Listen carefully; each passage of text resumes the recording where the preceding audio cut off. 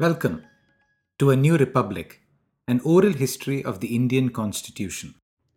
Episode 12, The Nehru Report. Welcome back. In our last episode, we spoke about the ill fated Simon Commission. The entire project, as we learnt last time, ended up becoming an exercise in futility as the commission itself was ignored both in London and in India. So, from the point of view of constitutional history, the Simon Commission seems really quite irrelevant. But from the point of view of Indian history, and indeed the history of the entire South Asian region, the Simon Commission would set in motion a whole bunch of chain reactions that would have lasting impact on independent India, Pakistan, and Bangladesh. The Simon Commission, for me, is one of those odd chapters in history where an apparently minor event has massive consequences, nearly all of them unintended and all of them disconnected from the original event. Kind of like the assassination of Archduke Franz Ferdinand that led to the First World War. Now, I've been reading a whole bunch of books on the outbreak of World War I, and it's quite fascinating to see how nobody particularly liked the Archduke. His funeral was very poorly attended, and he wasn't even particularly popular in the Austro-Hungarian Empire. And yet, his death changed the world. So, what unintended consequences did the Simon Commission have? Broadly, it did two things. First, it energized the independence movement in India. Previously, the movement had been, more or less, the exclusive purview of a small educated elite. By the time the Commission returned to London, the movement had expanded in breadth and depth and had become much more popular. Secondly, and perhaps more importantly, the whole Simon Commission episode led to a group of very smart Indians to take a shot at writing a new constitutional document themselves without any help from London. This was the famous Nehru Report, a largely well meaning document that would eventually lead to partition and lasting acrimony between the Hindus and Muslims in the region. So, how did the report come about, and how did it drive a deep, violent wedge between these communities? The story of the Nehru Report really begins with the assassination of the Arya Samaj reformer Swami Shraddhanand in Delhi in December 1926 by a Muslim fanatic. Now, this was already a time of great animosity between the Arya Samaj and Muslims, especially in Punjab. Swami Shraddhanand's killing made matters much worse. Shortly afterwards, the Indian National Congress met in Guwahati, and at the conference, the working committee of the party was asked to confer with leaders of both communities and to draw up a plan to somehow defray tensions and restore peace. Now, what we need to keep in mind is that this whole Hindu-Muslim animosity, within air quotes, is not a black box of general hatred and ideology, etc., etc. It already had reasons, and it had some very crystal clear-cut reasons. And there are two threads to this animosity. The first is social and cultural, while the second is political and has to do with the idea of joint electorates, seat reservations, and the fallback of the Lucknow Pact of 1916. Now, keep in mind that at this point, there is already a form of limited representational government in India. And the system currently, in the 1920s, incorporates seat reservations for minorities, something that is extremely controversial and had already turned into a festering sore in the Indian political landscape of that period. Because of these two broad reasons, social and political, things were tremendously complicated. But reading through this history of this period, I think that this is what the leaders of the time, especially Congress leaders, thought. They thought that, look, there was little you could do about social and cultural tensions. You could ask both communities to coexist in peace and harmony, but there's realistically little more you can do than that. On the political question, however, you could try something. If they could somehow find a structure for Indian government that brought together Hindus and Muslims, got them working together, maybe even trusting each other, perhaps this would have a positive fallout on social relationships as well. At the same time, while all this was going on, in London, the British were mooting the all-foreigner Simon Commission to review Indian government. So as far as the Congress was concerned, the strategy seemed straightforward. Indians had to draft their own constitution at the earliest, and with this one stone, they could hit two birds. They could deal with London's tendency to dismiss India's ability to govern herself, and the second bird was Hindu-Muslim unrest. So at the 1927 Madras Conference of the Congress, the party passed a resolution asking the working committee of the party to draft a Swaraj constitution for India. Now, so far, maybe this sounds like kind of a Congress pet project. But in fact, the working committee sent out invitations to a huge list of dozens of different organizations to be part of the Swaraj constitution process. This included bodies such as the National Liberal Federation, the Hindu Mahasabha, the All India Muslim League, the Central Sikh League, the General Council of All Burmese Associations, the Indian Association of Calcutta, the Dravida Mahajana Sabha, the Bombay Non-Brahman Party, the Bombay Workers and Peasants Party, and at least 4 different Parsi associations. In fact, it's remarkable how politically diverse India used to be before it actually became a democracy. Quite remarkable. But it quickly became clear to everyone involved that drafting a constitution with so many people giving input simultaneously would become chaotic, impossible. So in May 1928, an all-parties conference was held in Bombay, and at this conference, it was suggested that a small committee work on this by themselves. This way, at least they would prepare a draft which all these parties could then later argue and quibble over. It was decided that this committee would have 10 members. Motilal Nehru and Subhash Chandra Bose were the 2 Congress members, with Motilal Nehru serving as chairman, and the report is named after him. The other 8 members represented various interest groups. I'll read from the report here. I quote, Sir Ali Imam and Shuaib Qureshi expressed the Muslim point of view. Mr. M.S. Ane and Mr. M.R. Jaikar, the Hindu Mahasabha's attitude. Sardar Mangal Singh represented the Sikh League. Sir Tej Bahadur Sapru, the liberal viewpoint, and Mr. N.M. Joshi, the interests of labour. Close quote. The committee met officially 25 times, several times unofficially, and finally submitted their report around a month late on 10th August 1928 in Allahabad. Now, last month, here in London, I was able to borrow an edition of the Nehru Report, published in September 1928 from a library.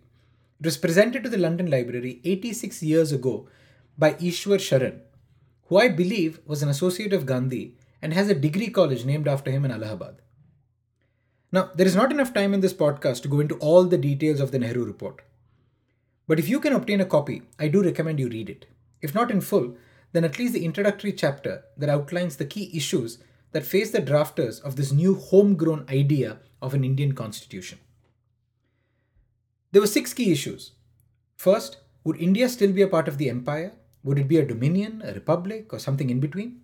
Second, would London support India's answer to the first question? Third, how would minorities be protected? Fourth, who would control the Indian army? Fifth, what would happen to all the princely states? And finally, 6, what would happen to current European-owned businesses in India? The entire Nehru Report, when you look at it from a little distance, is really a structured answer to all these questions. And I wouldn't be surprised if you saw the faint echoes of this sense of priority in the constitution that India has today. We continue to grapple with many of the same questions of securing national, individual, and collective interests.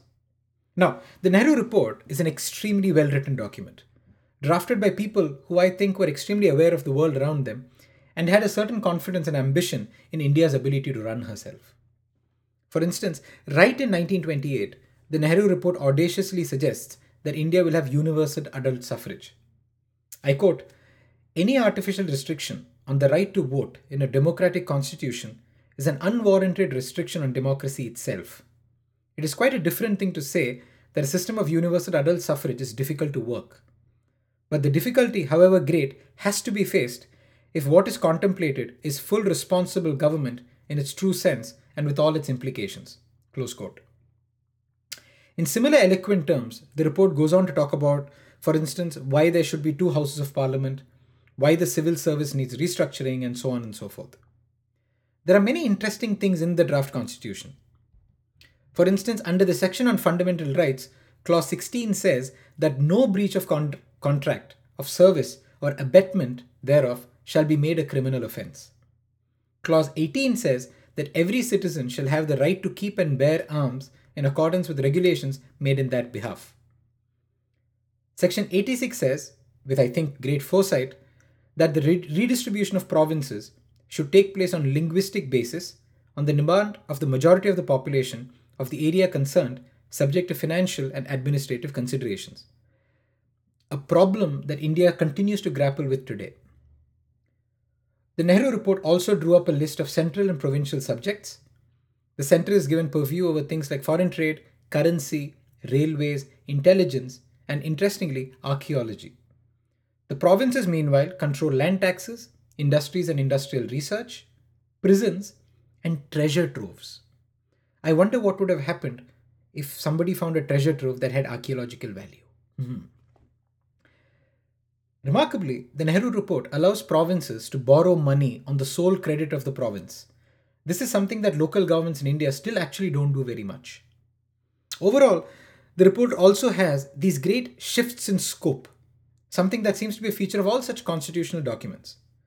So while on one page it talks of the pitfalls of federalism or the problems of separate electorates, on another page it talks of who will control certain museums in Calcutta or Bombay. But forget all that. What about the most contentious issues? What about the issue that the report calls communal aspects? Chapters 2 and 3 deal exclusively with the communal aspect, and the committee makes a number of decisions on these aspects. And to make it simple for this podcast, I will choose just to talk about the 4 key issues that the authors themselves divided this communal aspect into. Number 1, separate electorates for Muslims. The Nehru Report dismisses the idea outright and says that any meaningful form of representation must only have joint or mixed electorates. There would be no constituency set aside for a wholly Muslim electorate. Number 2, the Northwest Frontier Province in Baluchistan would enjoy the same status as any other province with the same conditions of mixed electorates and seat reservations. Number 3, Sindh would be split from Bombay and made into a separate province. The 4th issue, and the most contentious one, was the issue of reservation of seats. I will try to explain this without confusing the complete heck out of listeners. Now, the genesis of this issue is very simple.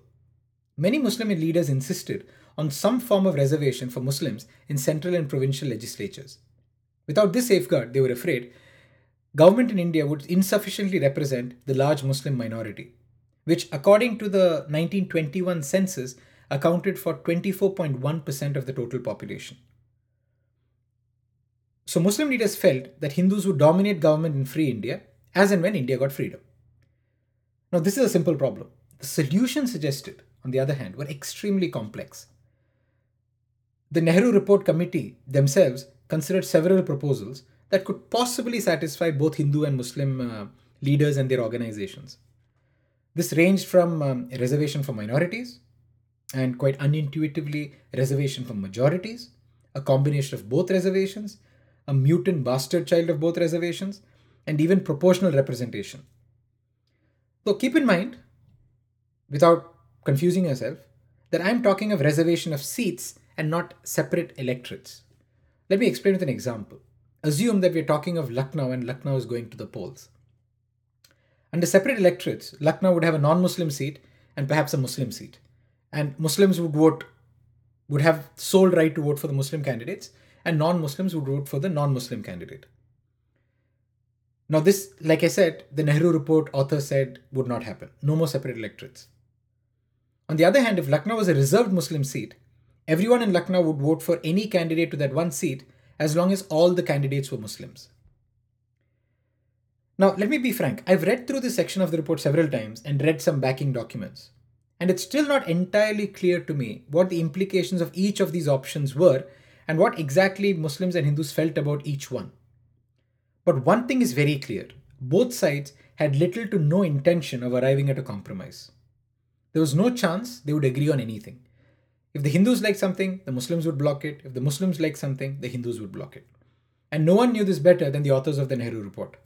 Still, these brave chaps went ahead and arrived at a decision that was not unanimous. There was dissent within the committee. They recommended that there would be seat reservations, both in the central and the provincial legislatures. At the center, Muslims would be offered reservation of seats in provinces in which they were a minority, and this reservation would be in proportion to the population. Muslims could contest other non-reserved seats as well. They reserved that right. A similar reservation and right were extended to non-Muslims only in the Northwest Frontier province.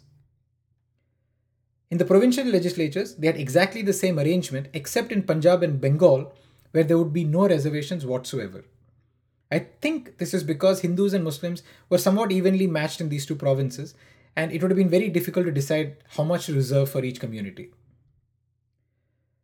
Which left the authors with one main Muslim demand, and that was a one-third reservation of seats for Muslims outright in the central government, which the Nehru Report basically rejected outright.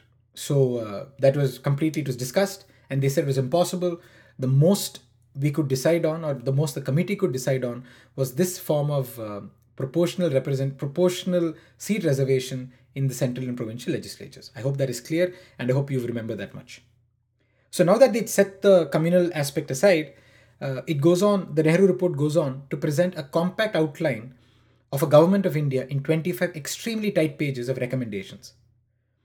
I feel that if you removed references to the king, empire, and commonwealth from these 25 pages, it would be very hard for many lay people to tell the difference between the Nehru Report and the actual Constitution of India. It's actually a very sophisticated, a very modern document. Now, between the 28th and 31st of August, 1928, the Nehru Report was tabled in front of the All Parties Conference in Lucknow. Things seemed to have started well. Lala Lajpat Rai moved a resolution to thank the authors of the report. Everyone agreed to this resolution except one member, Hasrat Mohani. A great Urdu poet and a founding member of the Communist Party of India, decades later, Hasrat Mohani would join the Constituent Assembly and again refuse to sign off on the actual Indian Constitution. However, in the next couple of days of that Lucknow conference, both the Muslim League and the Khilafat Committee rejected the report. Many Muslim leaders pointed out that the Nehru Report broke reservation arrangements that had been established many years previously in the Lucknow Pact of 1916.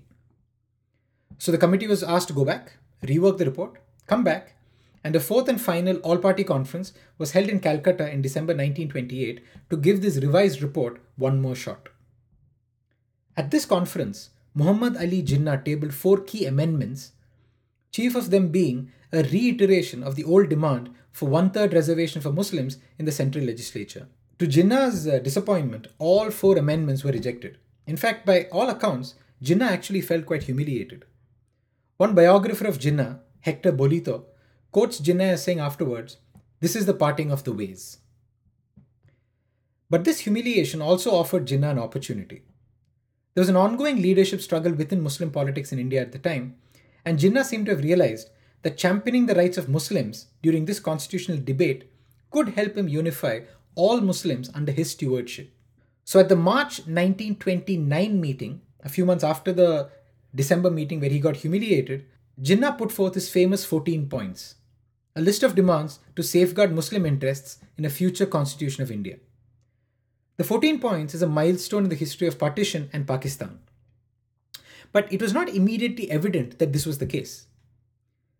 Many non-Muslims immediately dismissed Jinnah's 14-point list, chief among them being Jawaharlal Nehru. While the list's instant appeal amongst Muslims also seemed to have been quite muted. The 1929 conference of the Muslim League where he presented this actually ended inconclusively for Jinnah. The next year, Jinnah left for London and did not return to India for 4 years. This is one of the more controversial periods of his life because there are many theories about why he went back to London, what he did there, and why he came back. In any case, when he returned to India and resumed the second and more fateful phase of his political career, the future Quaid-e-Azam and the 14 points would find a much more eager audience. Thus, the entire episode of the Nehru Report ended with mixed results.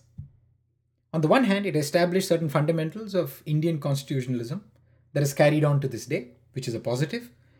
On the other hand, it is the beginning of the end of unified British India and helped to deeply sow the idea of Pakistan, which, depending on how you look on it, is negative.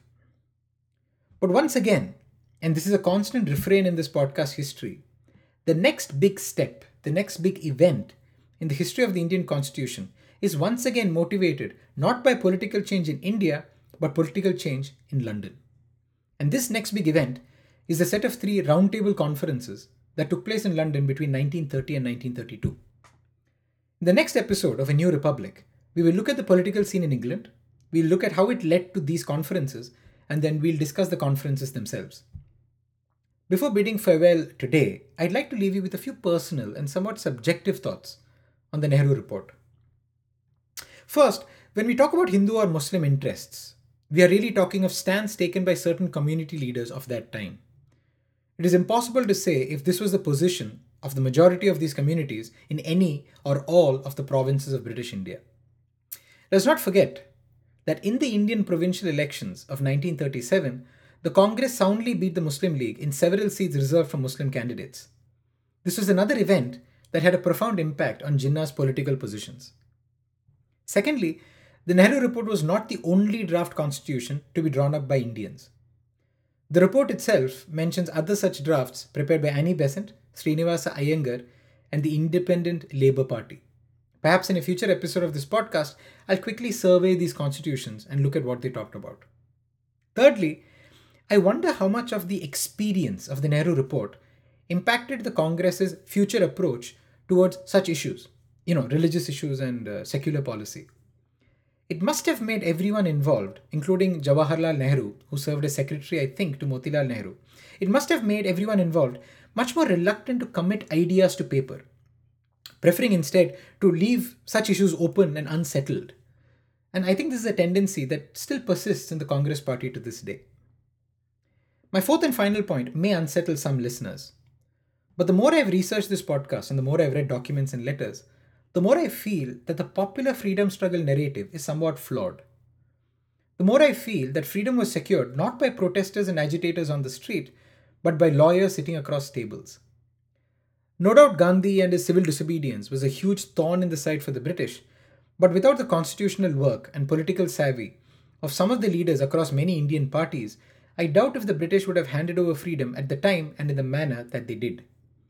Of course, this conviction of mine may change over time as we discuss more episodes, but it is a thought I would like to leave you with at this stage.